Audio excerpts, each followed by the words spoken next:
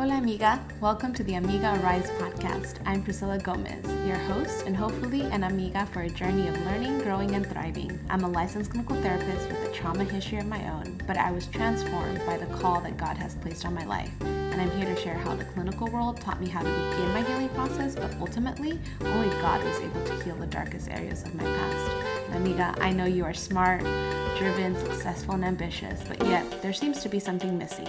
You might be wondering why peace and joy are lacking in your life. Amiga, welcome. I can bet you have walked through some dark paths yourself, and maybe you're wondering if God is even real, or why suffering exists, or what your true purpose is here on earth. Amiga, I hear you. But if you're ready to take a deeper look, find freedom, and step into flourishing God's way, I'm here to lend a helping hand as you step into your healing and your faith-filled life. So open up that journal, pop in those AirPods, and take a deep breath. We're about to embark on a beautiful journey of arising to your true self. Hola amiga, welcome back. It is week 3 of this podcast, and I can't believe we're almost towards the end of August. I just feel like, okay, once we hit September, the fall is here and all the holidays come. We're practically already saying Happy New Year. Just me? I don't know. That's the way my brain works. But anyways, just wanted to thank you for jumping back on here with me. I hope you've enjoyed the last few episodes. Last episode, I did spend a lot of time kind of talking about my own process with letting go of some addictive and repetitive behaviors and dependencies. So it may have been like a lot. I hope it didn't feel like a lot. And in no way, shape, or form was I intending to think or say that I know best or did the best way of approaching my dependencies. But nearly just an example of what it takes sometimes to address the things that are hurting us and harming us the most. Stepping away from a certain kind of behavior and a dependency or an addiction takes work. It's a lot of work. As I mentioned, it wasn't something that came easy to me. And there was definitely moments of major temptation and desire to just give up. But because I had committed to this process and I had spoke it out loud and told every single human being I could possibly know, like, this is what I'm doing and I'm walking through, it gave me more responsibility to take accountability, right? Not to say that you can start something and then not finish it. There's no shame in that either. It's all a process and part of rewiring your brain and your brain response. It takes time. And the thing for me that just really shifted was that grace that I keep talking about and that acceptance that I felt in my community with my walk with God. And that just made a whole lot of difference. And friend, I know you may not be there yet, and that's okay. I'm just here to share a little bit more about my own faith journey and my healing process and how potentially you can enter yours if you haven't done so already, or you've walked away from that healing process because you've thought, you know what, it's too much right now and I just can't bear think the process again. I mentioned that I didn't survive that 1 year at least without my own therapist. And I had started seeing this therapist in grad school when I really thought, okay, I need to take my healing process seriously.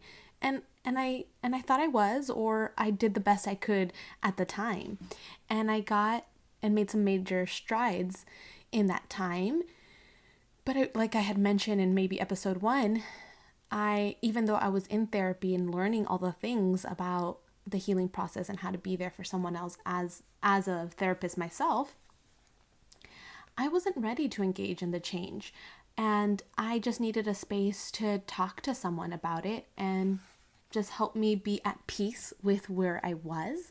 And that's exactly what therapy is and does. It helps you navigate the current feeling so that you can move past it, right? That's part of the healing process. Is we're all going to be triggered and brought high emotions because we are in a world with other humans who are imperfect just like us.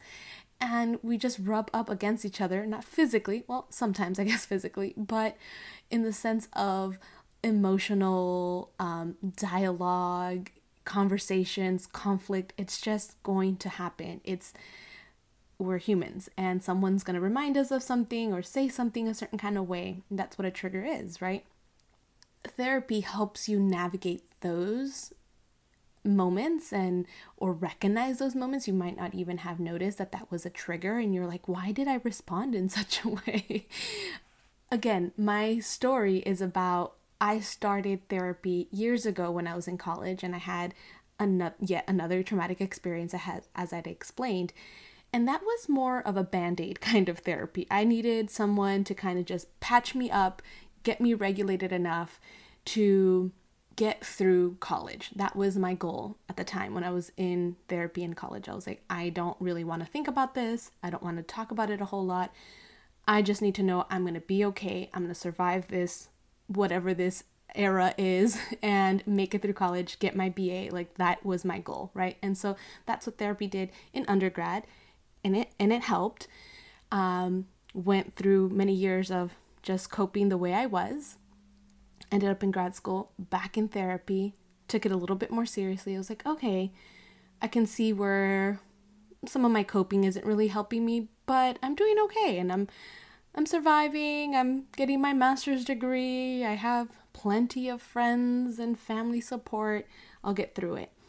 And I went back again once I was a full-time therapist and felt the stress of, ooh, this is a lot to take on. I'm hearing people's pain stories and their trauma, and I just needed a space to be able to process some of that and feel adequate in my job, and that was helpful then.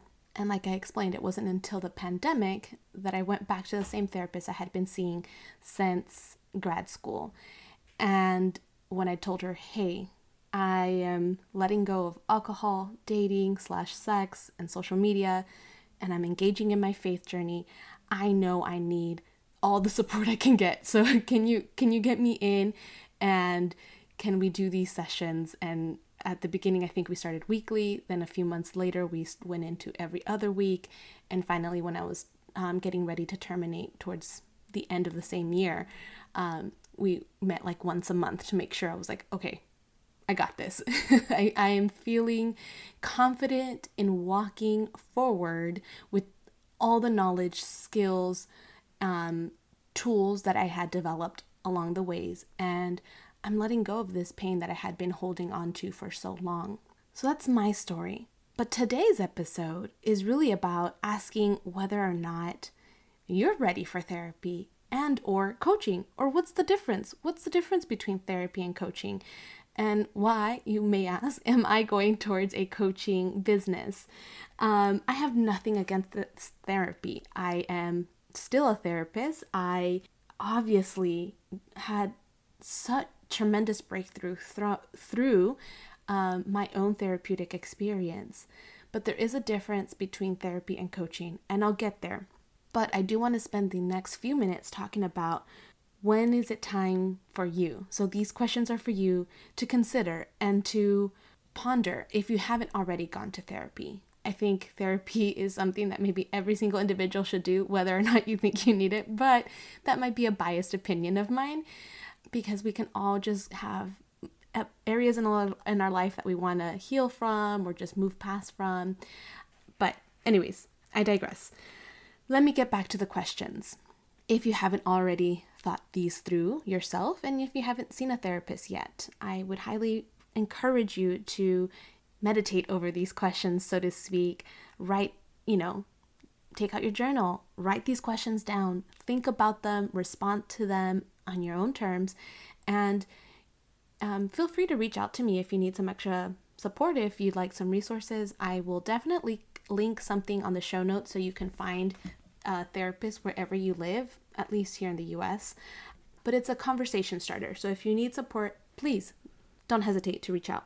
Here are the questions I want you to consider. 1. First and foremost, obviously, I'm an advocate of healing from trauma. If you've experienced any kind of trauma, the way it's described in our diagnostic manual is like physical abuse, emotional abuse, sexual abuse, witnessing or experiencing an act of threat, violence, or death onto you or in front of you.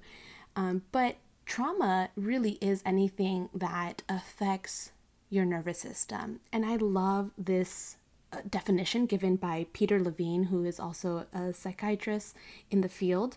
And he says, trauma is not what happens to us, but what we hold inside of our bodies in the absence of an empathetic witness, and or I would add an empathetic response, right? So not so much what happens to us. So don't get caught up in the labels like, well, I didn't experience physical threat, violence, death, sexual abuse, or all these extreme things, right?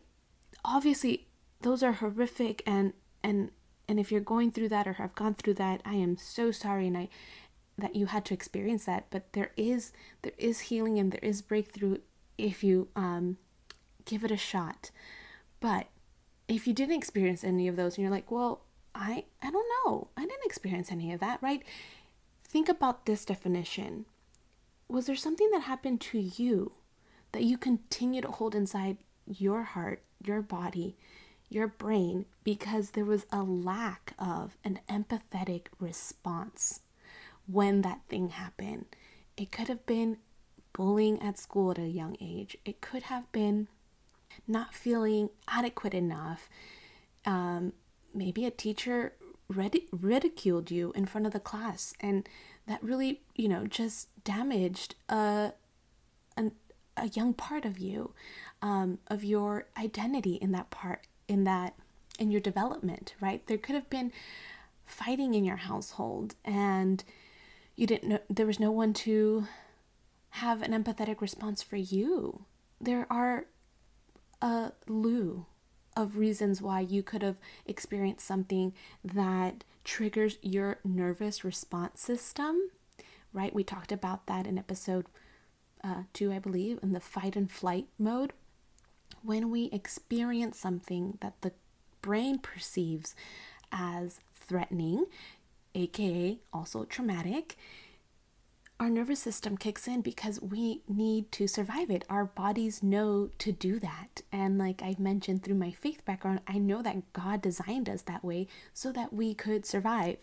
And so our brain uses either fight, flight, or freeze. And that's going to continue to happen when we continue to experience a trigger of that reminder. And sometimes that trigger and that reminder is so far down in your subconscious memory, or you think it's not there, like we've talked about pretending to forget, or we've thought we've forgotten, or we've forgiven, or we move past, but it's still there, it lives there. And so then there's going to be these episodes with loved ones, strangers, the cash register lady, whomever it could be, might trigger that nervous response system because of that lack of empathy that we required when the actual stressor or traumatic experience happened.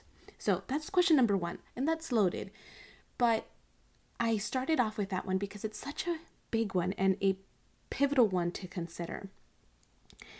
Number 2, are you having trouble processing your thoughts? Like, are you going through your day and you just can't process?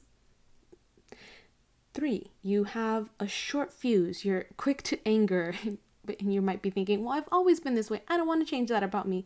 Okay, but is it impacting also your relationships? Are you having trouble really relating and having an intimate relationship with your partner, with your friends, with your parents, whomever, because of that anger and that fuse, right? So 3 and 4 kind of go together. Do you have a short fuse? Is there anger that's not only impacting you, but also impacting others? So number 4 is, are you having problems maintaining healthy relationships, not just romantic, across the board? Number 5, is it hard for you to get into a place of functioning? Like you don't feel like you're functioning at your 100%. Like, you can't show up for yourself. You can't show up at the job. You can't show up for the friend.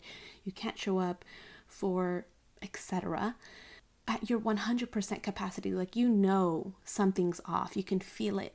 Number 6, do you feel stuck? Like, do you feel stuck in your environment, in your relationship, in your work, in just the same old, right? Like, what am I doing? Why am I here? That's a good question to have someone to talk to with a therapist. Number 7. Are you repeating patterns over and over and over again that you know are not helpful for you? Like myself, I was repeating the same patterns when it came down to alcohol, boys, social media, just like this endless need to consume social media, and also that impaired my functioning and not doing other things, right? So, okay, I can go on and on. Number 8, are you just feeling overwhelmed with everything and anything? Doing a task, doing your work, engaging in a project, helping your kids with homework, whatever that might be. Maybe it's overwhelmed because of the life circumstances you're in, and there's a lot of things going on. There's health issues, there's potential job loss, there's just so much, there's financial things, there's so many things that could be going through your head. You just feel overwhelmed. Number 9, you feel this sense of pressure to overproduce, this expectation that you'll never meet the expectation. Like, you are working 100%, you're giving it your all, it's still not enough. You're making the financial goals you thought you're making that stride. You got the job, you got the career, you got the master's degree, whatever it is. You're like, but still, there's more. I haven't met it. There's more to do. I'm not enough, right? This kind of repetitive thought process too. Number 10, you're going through transition. There's a lot going on. Similar to the overwhelm question, right? Is it a life transition? Are you going to grad school and you left your full-time job, or you're leaving your full-time job to start your own job, being self-employed, your own business? There's some health issues going on, and you're transitioning the way you operate in the world. Number 11, grief is very common reason to go to therapy. There's a loss of a loved one, maybe even a loss of a home. Like, there's a lot of reasons we can go into grief, and it's temporary, right? And some of us could say, well, yeah, of course I'm grieving, like I'm sad because of this. I don't need to see anyone, I just know. And it's like, sure, you can know that you're sad, but do you feel like you need someone to kind of process that with, right? Sometimes the people around us don't know how to support us in that space, or sometimes they're grieving too. So sometimes it's helpful, and sometimes it's not, because then instead of them showing up for you, you're showing up for them. So who's listening to you when you need to process? Number 12, maybe there's some family dynamics and some relationships within your close circle that you're just navigating there, and you're trying to figure it out. This would be a great time to bring in a therapist on that journey. And lastly, this kind of goes into maybe transition, but maybe you're going through a major physical health journey right now, and you need some extra support with the changes that's going to bring. Bringing a therapist alongside to help you process that is absolutely a reason to reach out and seek mental health services. Another thing that I didn't really talk about, but I've alluded to in previous episodes, is if your sleep is off, if your mood is off, and if you're lethargic, if there's these things that either you're not getting enough sleep or you're sleeping too much, your mood, you're just not stable at a stable mood that you're typically at, and you're having these very high elevated moods and very low moods in your day, or it's just always low or it's always high, but it's not your baseline. And lethargic kind of goes to that not having that 100% functioning in your life, just feeling this kind of very slow to move in your day. These are all great reasons to consider seeking a therapist. And so I know that's a lot, friends. So maybe re-listen to this if you didn't have time to write down all the questions, or maybe you had enough time to process while I was talking this out. And if most of them were like, yes, yes, yes, or, at least one of them is sufficient. But if you have a couple of them or more on your list that you can definitely identify with, I would definitely say it might be time if you haven't done so already, or if you haven't gone in a long time. We can all use a little maintenance.